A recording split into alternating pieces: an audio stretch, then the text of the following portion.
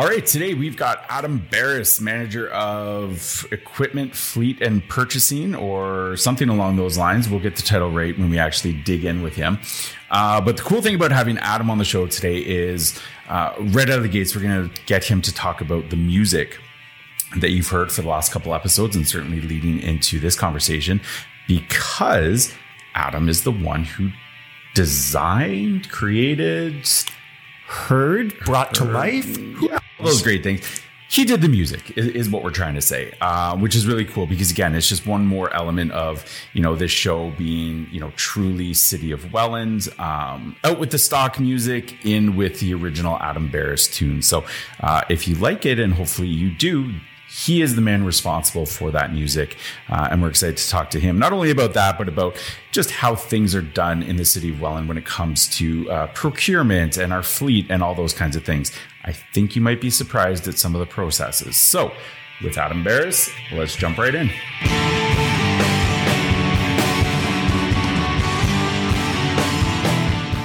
Adam Barris, thank you for joining What's Up Welland. How are you? Well, my goodness, it's so nice to be here. I'm a longtime listener, a longtime fan, first-time guest. Perfect. Love it. So before we get into anything to do really with why you've joined us today, which has everything to do with your position here with the City of Welland, we got to talk about the new music for season 2. And up to this point, I don't think we've really referenced it at all. We came back with a new look and a new sound and just pretended like this is what we've been all along, knowing full well that we were going to get Adam Barris on the show to talk about why are we sounding the way we're sounding this year. So why do we have new music, Mr. Barris? A little different. Well, before I jump into that, can I jump in with a congratulations? Because I've read that the communications team has been acknowledged with the AVA Awards. So if I have this right, gold for podcast and correct. Platinum for Elections 101. Yes. So congratulations. Thank you very much. Thank you. Excellent. So about the music, I guess the secret is out of the bag. So I was approached by Paul and yourself to maybe come up with some ideas for some music. I guess it's kind of become known that I dabble with music and I like to write songs in my recording studio in the basement. So there was sort of an idea of, well, maybe we can come up with a new kind of a theme song for What's Up Welland. And I thought, yes, this sounds like this will be fun. So I think I was talking to Paul at Brock when we were in class.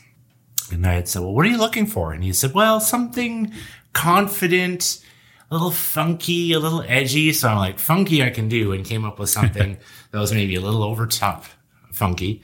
And so it was kind of fun to just kind of have that back and forth kind of, I like this, I don't like this. We need something a little more confident sounding. So I'm like, okay, I think I know what you're looking for. And I came up with this sort of idea. It seemed to fit in that time frame that you're looking for. And I sent it to Paul, and there's just radio silence. I didn't hear anything back. And then I met with you, gentlemen, and you guys said, yes, this is what we want. So anyways, I was happy to contribute some theme music for What's Up Welland. And I hope that it fits the need. Well, and you've heard it a couple times now. How's it sound to you now that you've heard it? I mean, it's one thing to actually, kind of put it together. Like you said, you're in your studio, you're trying some different things, you send it out to us. But now that you hear it, in the episode, out in the wild. Yeah, now hearing it out in the wild, it sounds great. I like the way that it loops kind of at the beginning. So you have kind of some background music for when you're doing your introductions, and then it comes in kind of full force at the end.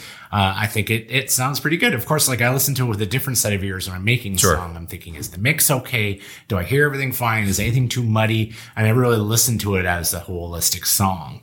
So now hearing it in the wild is kind of interesting to hear it, and I think it hopefully fits the need. And we listened to it as, does it sound cool? Yeah, perfect. It was funny, Adam, because you brought so many technical terms to how that piece got built. And at the end of the day, Mark and I just stared at each other across the table. And yep, if we like the sound of it, done. Yeah, it's funny how you said, I'm like, oh, geez, that one electric sounds a little muddy. I'm just going to remix that a little bit. And you're like, okay, do your thing. Yeah, I pretended like I knew exactly what you were referring to, but I just went with, if he says it sounds good, it sounds good. So yep. No, Paul, go ahead. Jump to the first question. It was fun putting the music together with you. Yes. And I mean, that came about because you made mention one day that you dabble in music. But Up to that point, I knew you as Adam Bears, manager of, what is it? Fleet Equipment and Purchasing with the City of Welland. That's right. So you show up every day to do that. What is that you are doing for the City of Welland, Adam? Yeah. So what is it? It's managing the procurement functions for the City of Welland and also making fleet acquisitions in line with our various budgets that are out there. So as you know, we're in budget season right now, and I know you've interviewed at great length different people who have different perspectives on the budget. So I'm going to take it from a council has approved the budget going forward. So once the budget is approved, we are free to start looking at making purchases that were approved through that budgetary process. So that can come to items that are going to be funded through fees or items that are funded through taxes. And when it comes to fleet, for example, there's two examples of that. Water and sewer are funded by fees, and then you've got a capital budget process as well for fleet. And that is for things like parks, things like, other kind of departmental needs for recreation and culture, for example, all those things that don't fit on the water and sewer type budgets. So looking at that, it's managing that responsibility of acquiring fleet, but also managing procurement functions without the city or throughout the city. So that's competitive bid processes of items that are on that budget. But when it comes to, let's say, linear infrastructure, for example, that would be handled through our engineering department. They'll be writing the bid specs. They'll be, creating the tender documents, making sure that everything's in line there, and that it comes through my colleague and I in purchasing, and we go through the documents and we host the tender process. We'll open the tenders, make sure all the documents are there, distribute that to our engineering colleagues.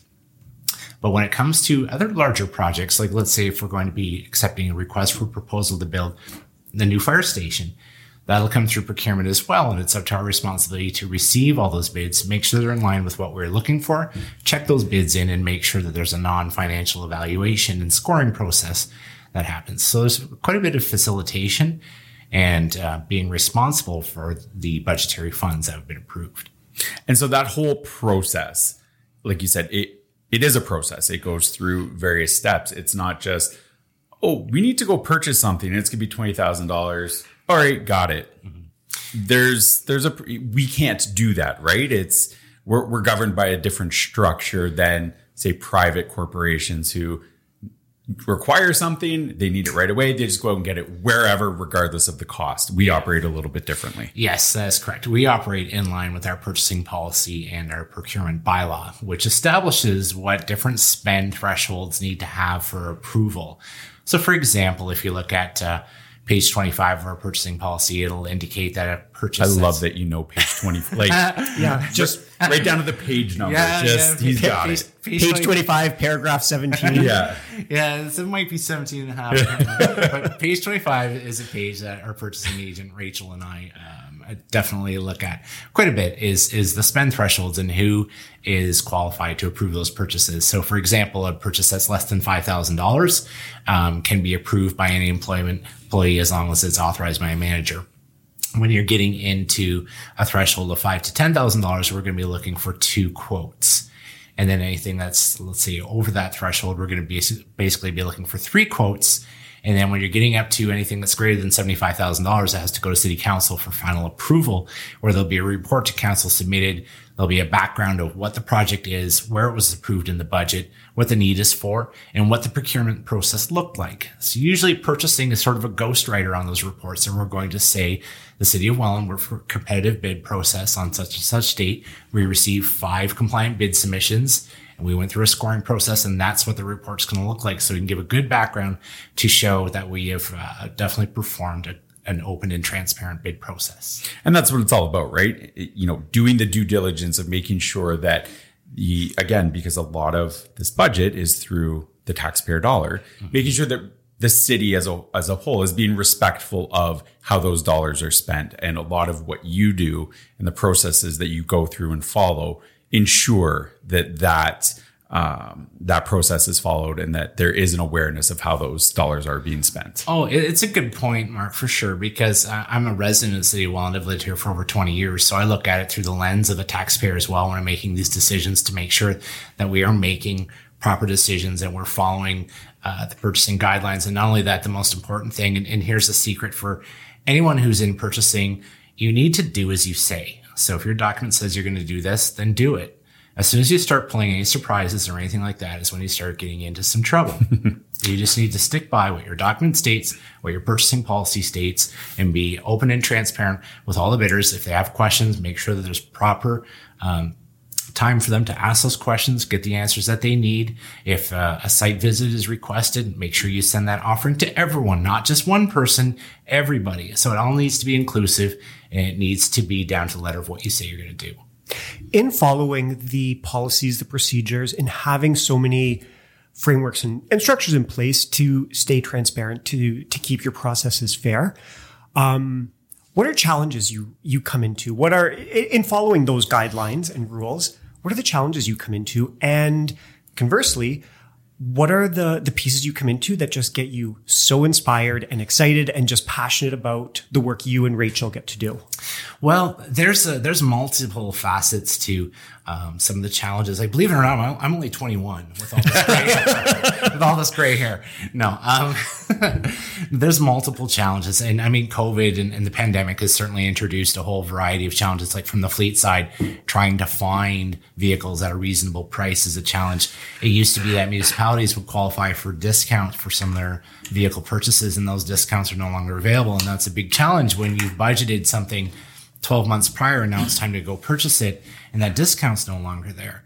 So that's a real problem in just trying to find things. And then from the procurement standpoint, same, it transcends into projects that maybe some of the materials to build the project have gone up, skyrocketed, and the vendor is giving you, backup stating, look, our costs have risen and our budget is out of the water here. And then in those situations, you have to bring them forth to council and let them know the situation and let them know that there's been a change in the direction of the project, or maybe what the funding looked like in the first place. And you might be seeking additional funding to get the project done. So certainly the pandemic has created some unorthodox times, to say the least. Some of the other thing too is just making sure you get good bid participation. You send out a request for X type document, and you want to try to get as many participants as you can. And sometimes you think, boy, this bid's going to be great. We have 17 document takers. We're going to get a good response, and you only get one. And at that point, well, you can't really recommend it because you haven't really had a fair amount of people participate. So that's sometimes a challenge. So you have to look at your deliverables. Is there anything on here that could maybe, we can soften this a little bit so we can try to get to a bigger audience? Those sorts of challenges to try to get good participation in some of the bids. And then on the flip side, some of the things that are inspiring, well, sometimes it's exciting when you find a pickup truck that's on a lot.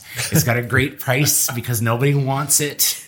It's just rare, and you get something and it's well below what you budgeted for it. And like, oh my gosh, I'm so excited I can get this. And you write your report and try to get the unit.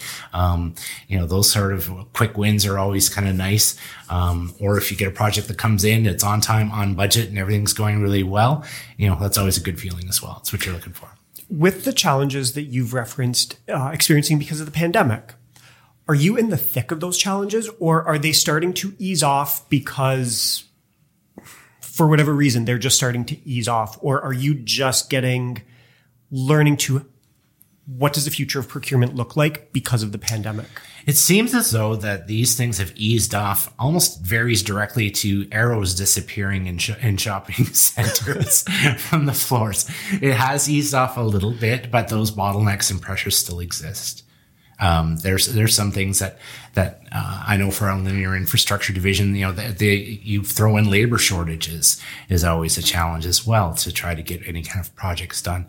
So I know our engineering team, they'd be looking at through a whole different lens too, because they're looking at that side. They're looking at raw materials for concrete. They're looking for underground piping and things like that. That's maybe not as easy to find as it once was, or maybe is more costly than it used to be.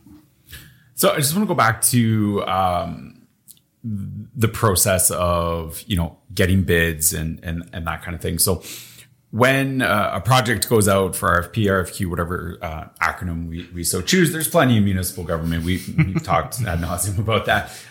So we'll save you for the time being. But so, the example you gave was, 17 people picked it up, but you only got one come back. So you can't really get a fair shake as to what you're looking at. But say you got 7 come back, right? One might come in $50,000 lower than the second highest bidder. but that's not always the one that's chosen. There are different factors than just price, correct? Yeah, it kind of depends on the, going back to the acronyms and which vehicle that you're using, because a request for proposal is awarded to the highest scoring bidder overall. So it may not be the lowest price, but it's the highest scoring. So what happens during those evaluation processes is the evaluation team, purchasing acts as a neutral, and the evaluation team will evaluate and score the RFPs without seeing the financials. So it's just the initial impression, what the background of the company looks like, what value they're bringing to the project, their understanding of the project, their experience, their references.